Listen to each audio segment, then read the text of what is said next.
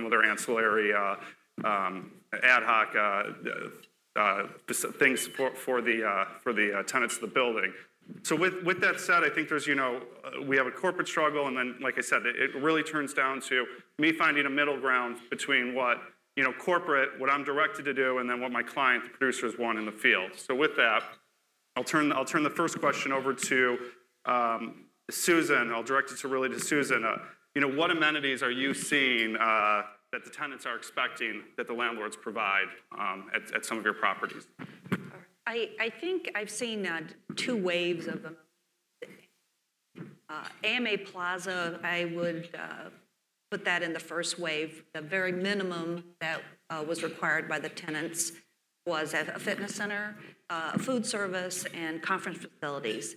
And then just to bring in the technology piece of it, a distributed antenna system for cell phone use was also very important. So when we had a tremendous amount of vacancy between 2010 2012, and constructing those facilities in the building helped us to go from 50% occupied to 95% occupied during that period of time. So those were the minimum that were required by the tenants that were looking at our building. And I think the second wave is you're getting into more of the rooftop deck facilities and game rooms and bars and other types of unique meeting places. And those types of facilities, I think, are constricted by the construction of the building. Like our roof is on the 52nd floor. It's hard to have a rooftop deck up there. But we have a large plaza, which also we can use as an outside area. And also by the vacancy. If there's no vacancy, it's hard to build out additional amenities. And how are you tracking usage of it? Is it a clawback from, are you seeing that one tenant may use it a majority of the time, and another tenant's not using it, and are you seeing some return on the investments to these amenities that you're bringing into the building? Right. Well, using the fitness center as an example, and it's all card access, so that's easily tracked. And about 25% of the tenants' employees have signed waivers for that. And it's free, by the way, to the tenants. And about 10% of those actually use it. So it comes out about 2% of the building that use the fitness center. The conference room is used almost 100% of the time. I would say one tenant uses it 70%. Okay. You want to add anything to that, Bob? I don't know. We were talking the other night about the amenity wave, and so much in our business that we see on our side is driven by a herd. It's typically leasing brokers who have the audience with the investors and the owners, and it's pretty much. When I started in this business 35 years ago, it was still an important topic then, to have the food service, to have amenities, to try to differentiate yourself from your competition. And that's always been the game in real estate. How do we, have a nice looking lobby, appealing building? I think it's on steroids today. The cost to provide these amenities is getting just outrageous. And for the most part, I think the jury is out as to whether or not it really affects the rent that you can achieve in a building. Certainly, it helps you narrow down the cut when your prospects are looking for space. But it's certainly and it's like anything else. It's just competitive environment. I mean, we learn a lot from residential, putting in just great amenities that attract people. We get ideas from there, and we go to Las Vegas and see cool things or whatever. I think it's just ideas and putting things into the buildings, but for the most part, it's, you buy a building and, you got to do it because that's what the market says you got to do. What should we do? And I think we've been going through a whole trial and error period over the last 3 or 4 years over, got to do it. Where should we put it? I mean, I think some of the more successful amenity packages have been those that have incorporated them into a very visible location within their facility, like One South Wacker, when you've got the conference center and the weight room, and it's really provides a feature. They're the kind of things that you're either all in or just don't do a half-assed job at it. And you have to get the owner of the building, involved in it because they're giving up leasable space for these amenities. So there's a trade-off there. And I was actually going to lead into, is that a deal breaker? Have you seen that you've lost, a tenant that you've gone, that's toward the space, and then, you don't offer something that another building does offer, and, are we seeing that these higher end amenities, if the tenants are demanding it and you can't provide it, are you losing deals to it? Haven't seen it yet, okay. But I think it's pretty new. The second wave seems to be in the last year to 18 months. So I think the value hasn't been assessed yet. Yeah, and every building is different. I mean, some buildings are designed to feature plazas and certain, things that kind of make their building stand out. Sometimes buildings get built and certain things get engineered out. But I think there's a mix between, commitments on owners to really do it right and feature it and make it a part of the environment, part of the building, and some building owners who are, well, we just got to do it, and they bite the bullet, and maybe they don't actually really put it in location for it. And then kind of turning it over to, the other speakers on the panel, seeing that, so one thing we noticed when we brought Fuda in was, like I said, we had a retail tenant that was disappointed. That was, something that our landlord had to deal with that retail tenant. Flip side, with the on-demand technology and being able to bring Fuda in, which has been, like I said, has been very successful within our organization, yoga, and whether it's any on-demand amenity, do you think that's going to be something that, landlords are going to face, a true competition between what they can bring on demand? I mean, the decision makers for these kinds of things, I mean, property managers and so on, seems to me there's always a disconnect between somebody wanting to come in and make money or whatever. We want to have a nice amenity. The bottom line to it all is the value equation. I think, there are groups like Fuda, from what I've learned, just recently. I mean, it's a great amenity if you don't have food in your building. It's something different, reaches out to your tenants. I mean, tenants like it, and it doesn't cost you anything. It kind of gets around the monotonous same old of, the little obligatory deli that you stick into the building. So I think more and more service providers are, evolving and understanding what it takes to do business with, property owners and managers who, we don't want to pay for anything. We want it for nothing, and we want the best. So they have to figure out different ways to generate some revenue for, providing their services. And then we, in turn, like to, create that opportunity for them so long as we can ensure there's quality and that, our tenants are not going to be disrupted or not served well.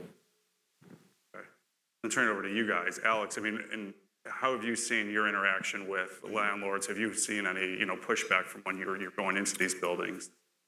Yeah, I think, I don't know if it was Susan or Rob said, every building's a little bit different, and their needs and what they're looking for is different. I think that's what we've really tried to focus on as an organization. We see that, whether it's a company or one of our corporate partners, or whether it's a building, their needs are different from client to client, from building to building. And so trying to create a solution that's flexible and can leverage, whether the space constraints or the different things. So what we seem to see from landlords is that initial wave of thinking, hey, what is your solution?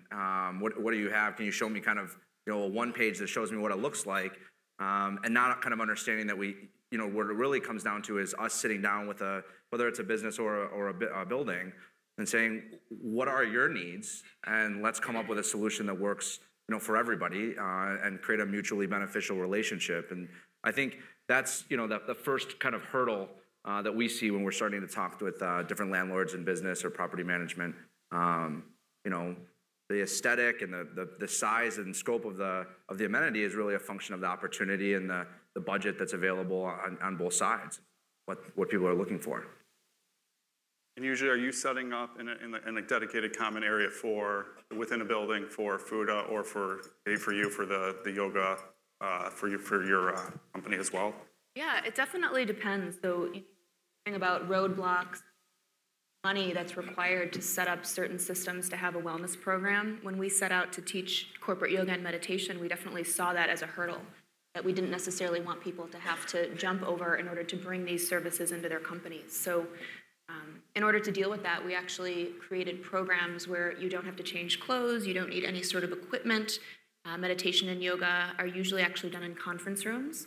So there's absolutely zero overhead in these programs. So you don't need a fitness center, you don't need any sort of equipment, you don't even really need a dedicated space. People can do it within their own conference rooms within an office building, or you can have sort of a common area with just a whole bunch of chairs, really, is all that we really need. So we found that that's been a really good way to overcome some of those challenges and make it a little bit easier and also customizable for each company.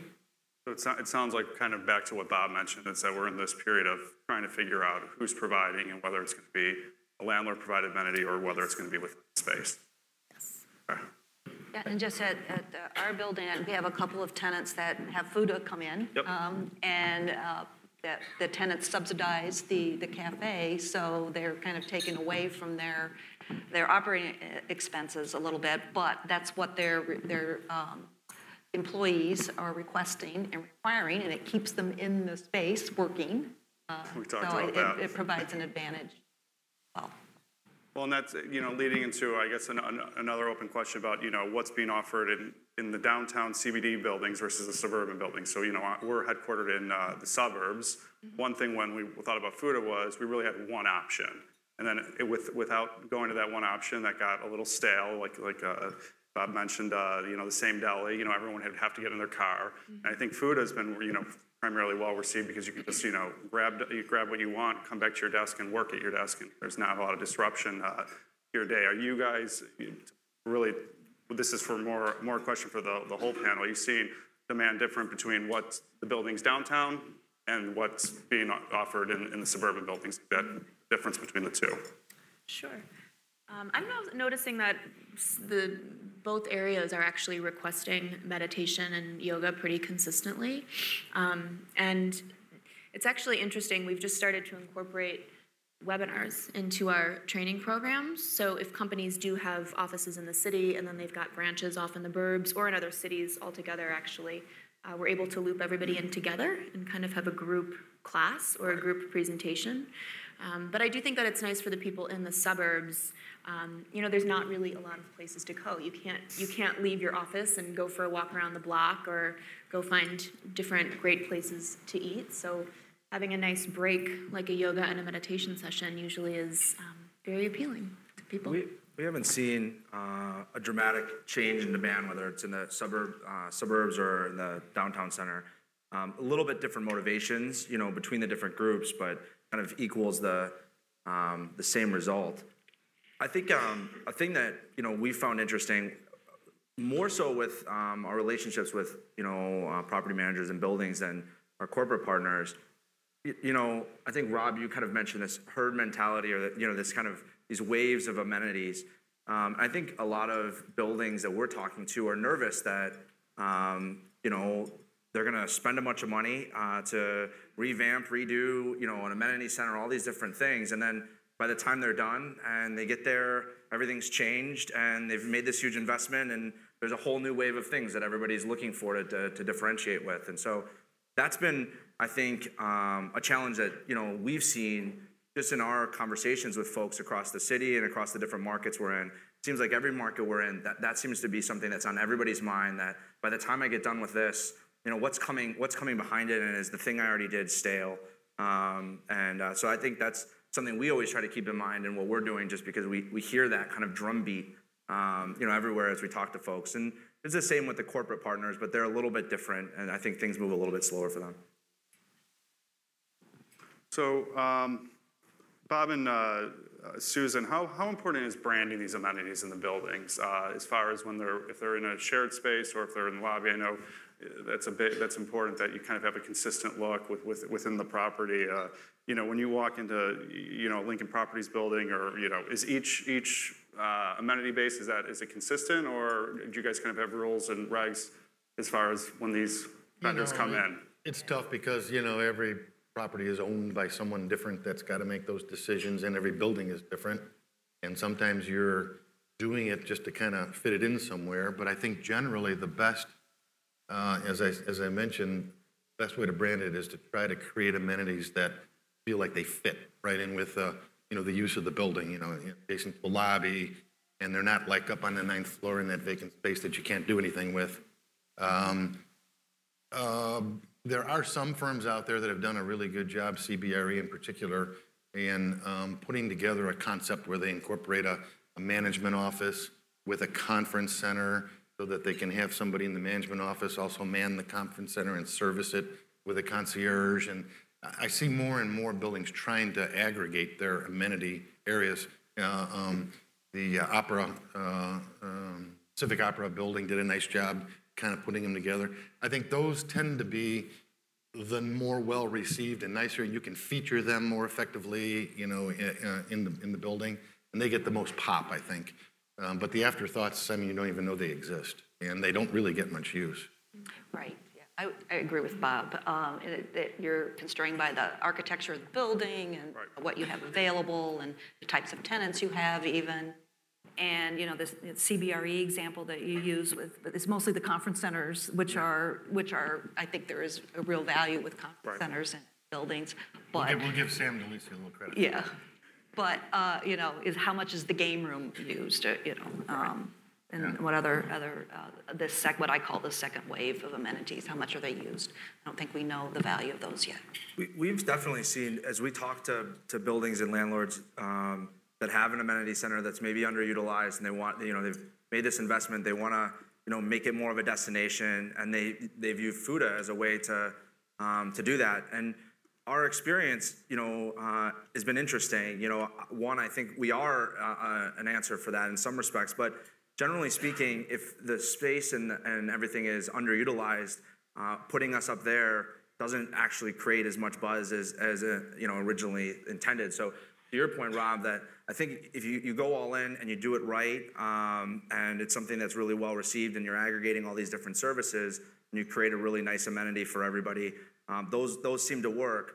But when we've been put into that kind of blank space with a vending machine and some couches and a couple other things, it's about the same, and we end up being moved down to the lobby to really provide the amenity and get the foot traffic that everybody was looking for. So, I'm not on that side of the business, but it definitely seems to resonate for us because we've tried to be that solution for people and not really seen it take off and ultimately see the program change and move more to a lobby amenity.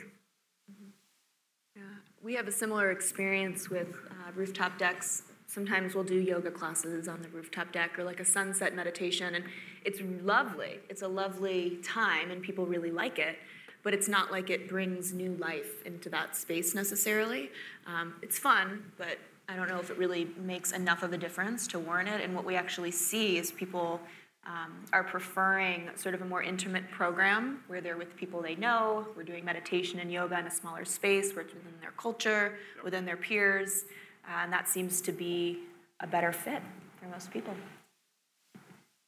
As I say, it's probably bringing life back to some dead space, because I think you probably get a lot of use of the requests for conferencing facilities. And outside of FUTA and Unfold, are there any other amenities that you're seeing that some of the tenants are demanding? And I'd ask the same from Katie, you and Alex as well. I mean, some of your competition, because I see every other day, now there's massage on demand, now there's, dry clean on demand. So it continues to evolve. And, before you know it, like, I don't go to Walgreens to buy my blades anymore. They're shipped every month. So, everything's coming to me now. And that's how it seems like the progression of our society is it's all coming to us. So, a big part of our day is at the office, and I know a lot of people want those things delivered. And I think that's part of our jobs as property managers to identify those types of services. And, whether tenants are demanding them, I don't know. I haven't really seen they're demanding massages or manicures. But it's a service that you provide, and it's our job to try to find those that our tenants will like and participate in.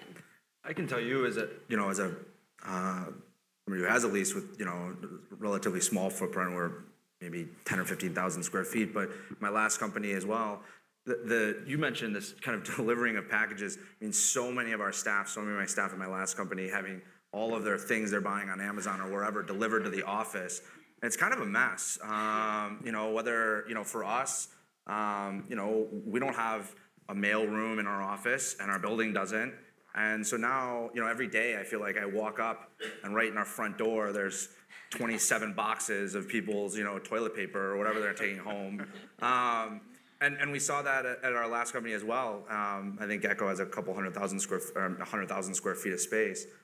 So, you know, I think a building that can provide, that can start to meet some of that need. It seems very basic and not very sexy, but just from a tenant side, I think that's been kind of an interesting pain point for myself and some of the people I've spoken to, where all this stuff goes and being able to have a space that's organized and be able to get to it might be kind of interesting for buildings to think about. I was to say that brings up a good point, you know, because it's your space, but from the landlord side, are you seeing more influx of deliveries and, you know, as far as from security and badging people in, you know, Amazon Prime can have, you know, you can order 3 things and all 3 can come, not all at once and, you know, at separate times during the day. Are you guys seeing a, you know, flux of activity through shipping and receiving from your tenants? You know, the UPS or the FedEx guy just comes up and delivers anyway. So yeah, they have more that they're delivering, but it hasn't been an impact. Hasn't, okay. A lot of buildings put in messenger centers, and that, you know, primarily for security, so that they kind of minimize the people who roam around the building. But in terms of, you know, like where are amenities headed, you know, it's hard to say, but technology will play a big role in where they're headed. Unfortunately, real estate is archaic. My axiom is that the real estate industry kind of catches up with what's going on in corporate, you know, business world, you know, 20 years behind the curve. It's because real estate is just such a transaction-oriented business. It's buy the deal, lease the space. You know, when we deal with our vendors and suppliers, it's make the sale. And it's so focused on that. And as we manage the assets, you know, we're just so focused on this base level of services. And, you know, we have to provide the cleaning and we do this and we do that. You know, we don't really focus at all on identifying ways to integrate the supply chain more effectively with all the vendors and suppliers that we work with, so that we are now more able to measure performance more effectively, be a little more transparent, perhaps enable some vendors and suppliers to provide services that we never trusted them to do before because they're gonna mess with my tenant and I'm gonna have a problem. But I think as technology enables us to kind of integrate our goals a little bit more effectively, I think that there's the potential for unbundling services a little bit. And you've got a cleaning contractor, they could provide their services differently. They don't have to, it's one of our largest operating expenses. So we're doing a service to the tenant. If perhaps we could get to the day where they clean the tenant's space on a menu of an option of services, and the tenant pays them directly, and it's unbundled from the recoverable expense in the lease. And now maybe cleaning company has a direct contact, and they can begin to provide additional services that are a pain in the butt for the tenants to organize. You know, the coffee service, the, you know, the medicine, you know, all these other things. So I think that we're gonna eventually, as technology platforms, they're gonna enable us to deliver services in a way that we just haven't thought of today or just can't. But we have to be able to know what our tenants need in the future, and that's, we have to kind of keep one step ahead of them in order to serve them properly, get away from the traditional base services. Yeah, basically tenants, they want, you know, good building, clean building, elevators work, bathrooms are clean, you know, you got good airflow in the space. I mean, those are the really important things. You know, we do a lot of surveys with tenants, and you know, those are the big things. You know, you ask them about particular amenities, and it's like, you know, nice, good.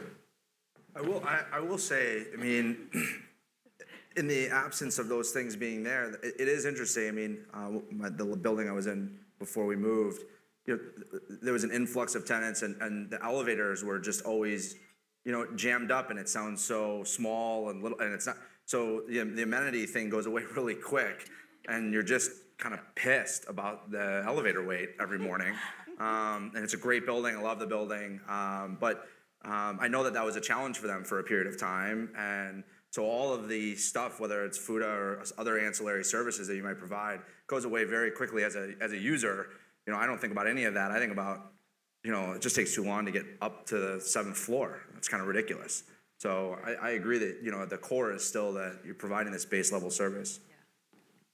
And concierges and extra services like that, is very helpful, but even some of that, to the extent we can establish the kind of partnerships with service providers that now open up new services that we have a good feeling, as the operators of the building, that they're going to provide a good service. But that's where it breaks down, because we're not always assured that they're going to do a good job or they're going to, add value to our tenants.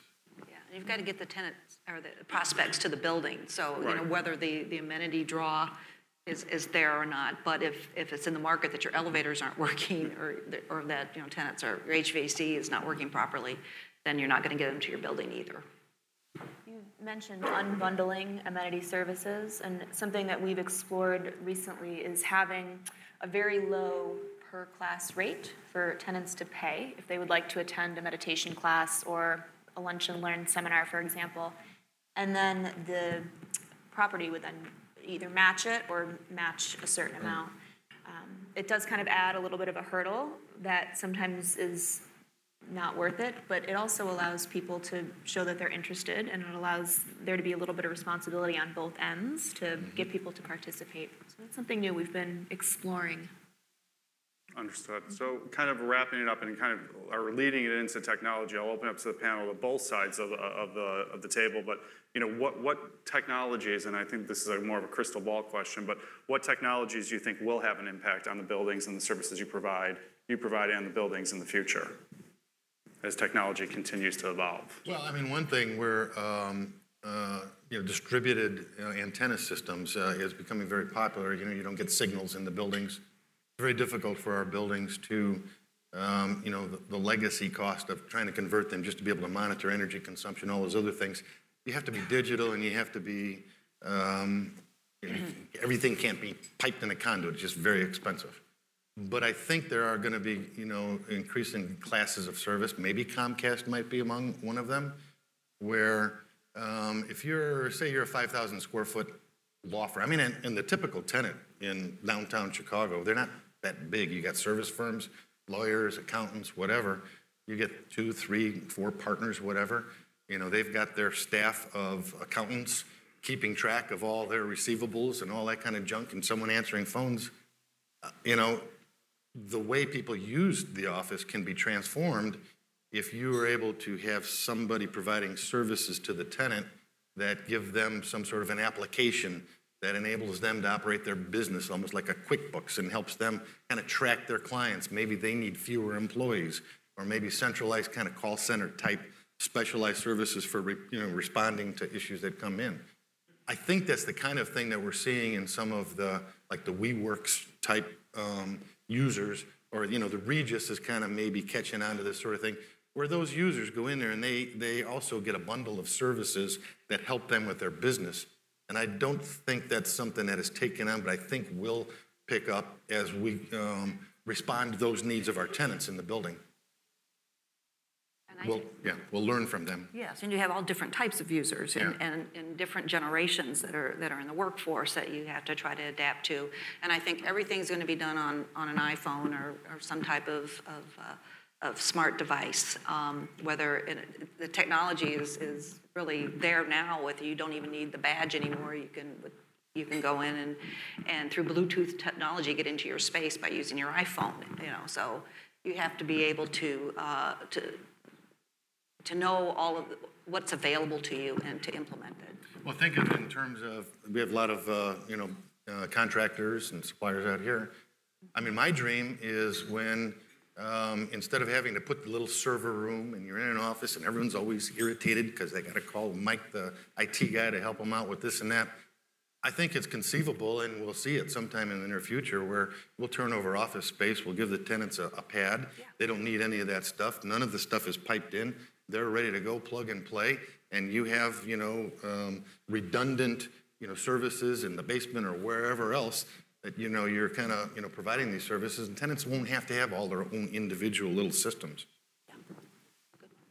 I think, food is not a technology company. We're not a software platform. We're technology enabled, but we're asset light. I mean, our food is actually being made in the kitchen. It's actually being transported to a location and served to people. So, you know what, we feel there's still a really big opportunity in that. When I think about real estate, there's still, it's a physical place. There's people coming there every single day. And so where we see from our perspective, from a technology standpoint, is really aggregating all the services that you're providing. And you know, mobile does seem to be the direction of the future. And so, you know, providing a system that's open and allows the amenities and services you're providing to API into it, and you know, for your tenants to have, you know, a one-stop shop app that shows all the different things that are going on, all the different things that, you know, you're providing. But at the end of the day, so many of the things you're going to be providing are still in many ways tangible services, as opposed to, you know, some of the cloud-based stuff. So I think, you know, that's where that'd be from our perspective, you know, how we see ourselves fitting into all that. You know, technology, I mean, our own personal lives just transformed in the last, 4 or 5 years. We're not doing any of this stuff in real estate. But I think, to Alex's point, I think we're going to learn, we're going to be able to adapt to different technologies and how users interface with their buildings and use services.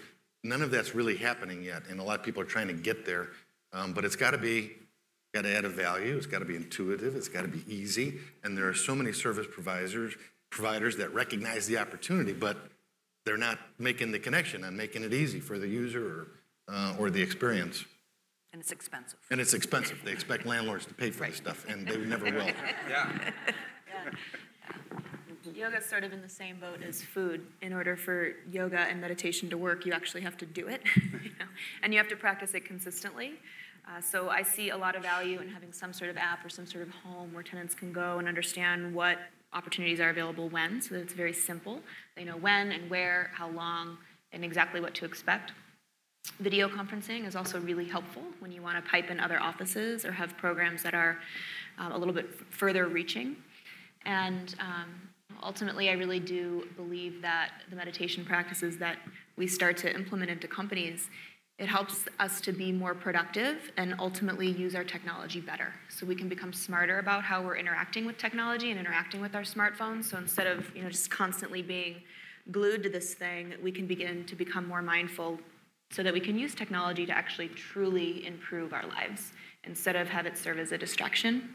And one last question for you. Have you guys, for both of you, have you seen the demand increase since you've obviously, started to, layer those services out in the respective, for your clients? Yeah, I definitely have. The more people begin to learn about yoga and meditation and the benefits, I think for sure. And I think more importantly, people are becoming very curious about meditation. Yoga, like most people, who practices yoga here? Anybody? Right, it's a lot, good handful of us. But meditation is kind of like out there. Yeah, I got my eye on you guys. But meditation, people are very curious about it. It's kind of this like mystical thing, and it's not really, it's just paying attention to what you're doing really is all it is. But I find that the curiosity of meditation has increased significantly. Well, I think I'm going to open it up to the crowd for kind of a Q&A for the panel. So with that, I think Rob's got the microphone. Yeah, thanks, Joel. Oh. Yeah, thank you. We're getting some great questions on I/O. One of the questions that's trending is this amenities craze unique to Chicago? The questioner goes on to say, I'm not seeing this in New York City. And before I turn it over, I might just add a personal perspective where Oracle is currently developing a campus down in Austin, Texas. And as part of that, we've done some tours of other campuses in Austin and San Antonio and other places. And we're definitely seeing these amenities. People want areas to park a food truck. They want guest kitchens.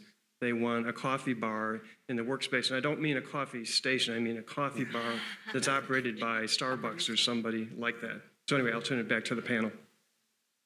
I know this morning we had a board meeting at BOMA, and we were talking about trying to figure out, what our next research thing should be. And we're talking about amenities and different stuff. And pretty much everyone's head was going around that the Chicago is over the top with amenities. That, it is a kind of, something that is a thing that's going on in this market. I'm sure it's going on in some other markets. But it's just like we tend to over-clean our buildings. You go to New York, the building's dirty. Here, you can eat off the floors. But I mean, there's just something about Chicago. There, you know. From our perspective, we're in 8 major cities in the country, and in the process of expanding to maybe 10 or 12 more. But the demand has been, from our perspective, pretty uniform. To be honest, from market to market. Interestingly enough, with kind of the exception of New York on the building side, so really high demand on the client side and taking over some very small spaces to provide service. But I think the commercial real estate landscape there is a little bit different than what we've seen, whether it's in Philly or Boston or Chicago or LA. So New York's been seemingly a little bit different for us, but the demand overall has been a little bit uniform. I would say that Chicago seems to be very competitive right now.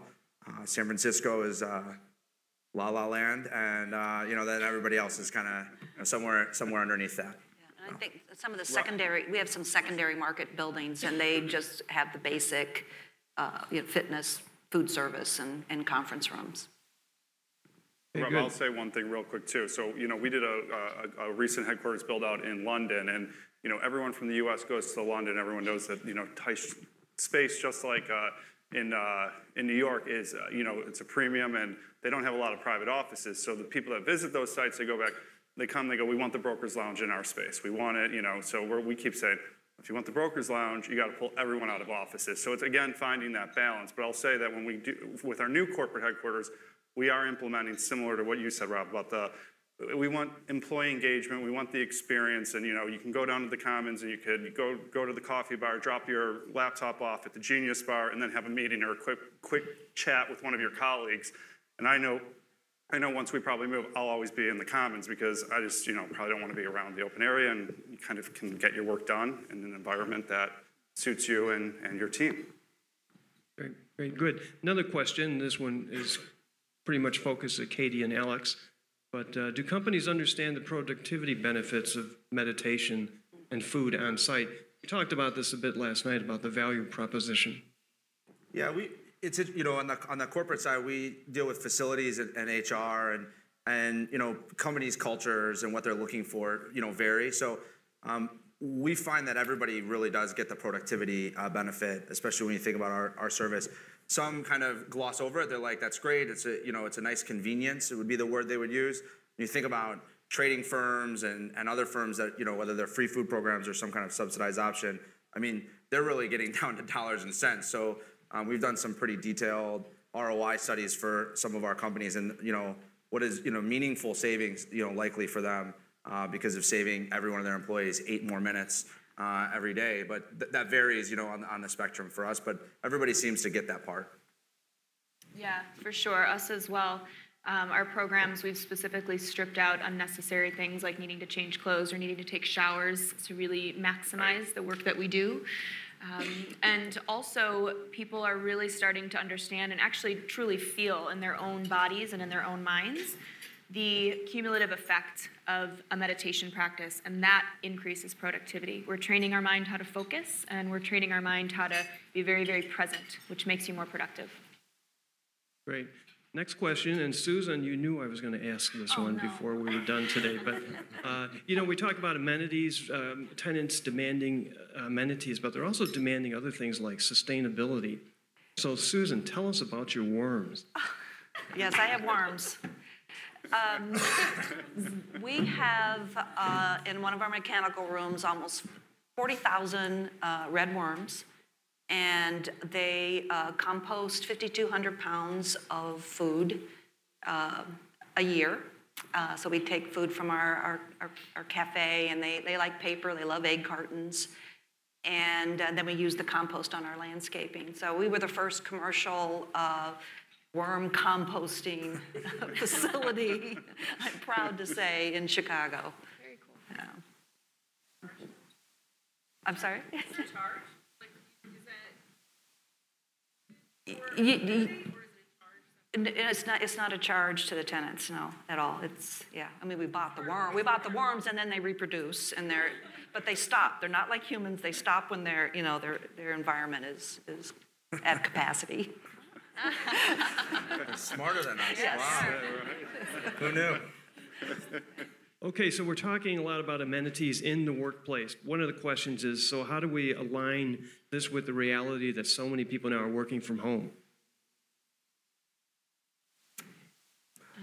Well, I can take that. We've started, that was a big problem for us. A lot of people not only work from home at our companies, but a lot of people also travel all the time. Right.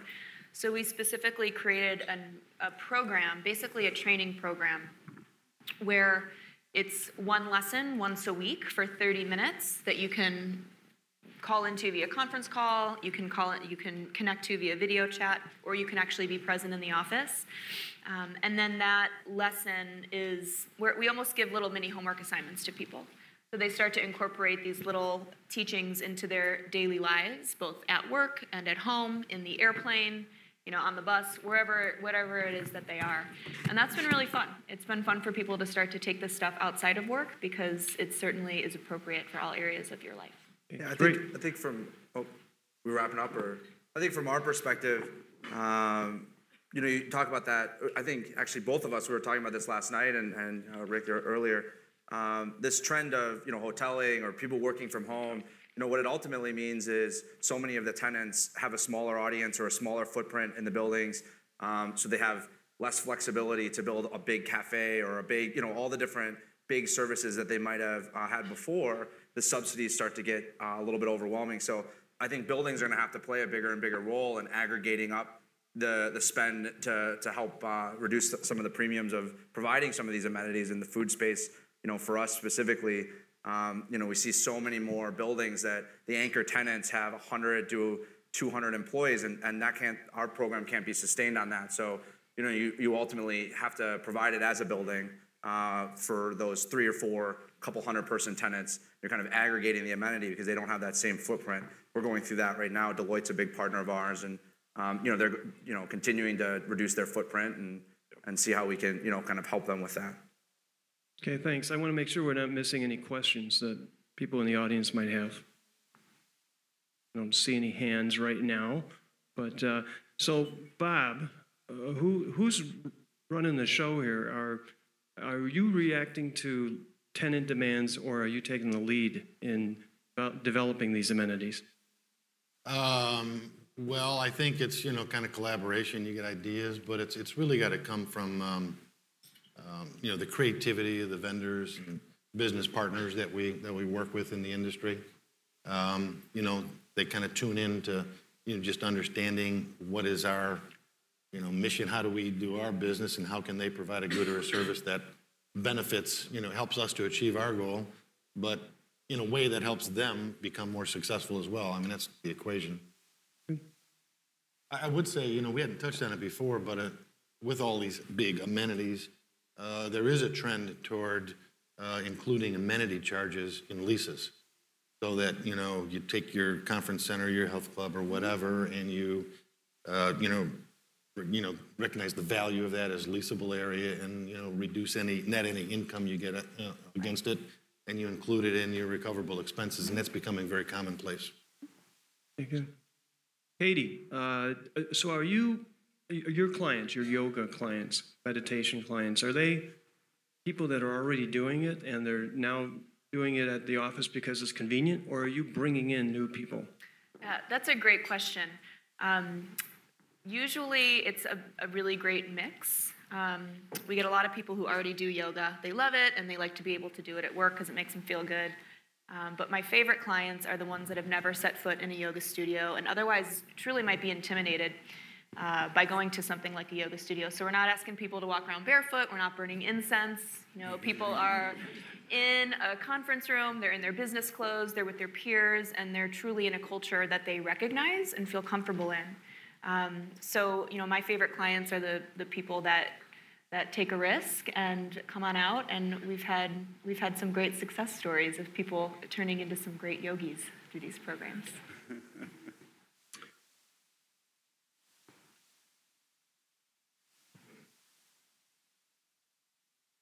So, Bob, any comment on destination elevators? Do they really work? Destination what? Elevators. Destination dispatch. I just don't have enough experience with that to reply. I don't think it is noticeably different from users in the buildings I've seen them in. Well, the Willis Tower, where Oracle has its offices, was recently purchased by Blackstone, and Blackstone's putting quite a bit of money into the building, several $100 million. A lot of it adding retail, but they're also doing some tenant amenities. And one of the things is they're equipping all of the elevators with, I'll call it smart technology. So you program it on your phone. As you're approaching the elevator, you hit a button. The elevator's waiting for you. It tells you exactly which car to go to. Once you get on the elevator, you have to do a transfer, Willis Tower, and it tells you exactly which car to go to. And they predict that it's going to cut their elevator time in half. The jury's still out as far as I'm concerned. And I think that's good for tenants, but I'm not sure about the visitors. It might be learning curve. Okay, very good, very good. Well, if there's no other questions, I'll turn it back to you, Joel, to bring it on home.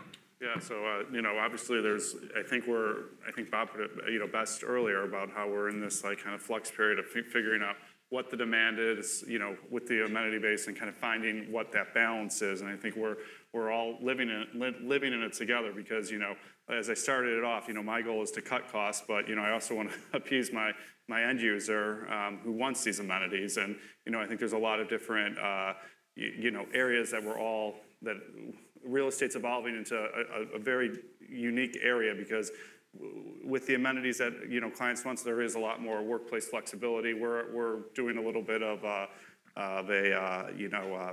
no seat to name kind of concept because more people are working remotely, and I think it's an interesting time. And we'll see if we're at the peak of it, and then if we kind of find a balance of what is the right answer. Sounds like we still haven't figured it out though, since you've been doing this for 35 years. So we talked about the same thing 35 years ago. So with that, were you going to say something, Susan? At the end of the day, it's all about cost. How much is it costing the tenants? How much are the owners willing to spend? And because that's all part of the competitive nature of real estate as well. Okay. Any other final comments? Otherwise, if you guys have any other final comments, not, I appreciate you guys taking the time and appreciate the conversation we had today. Great. Please fill out your surveys, and thank you very much to our panel.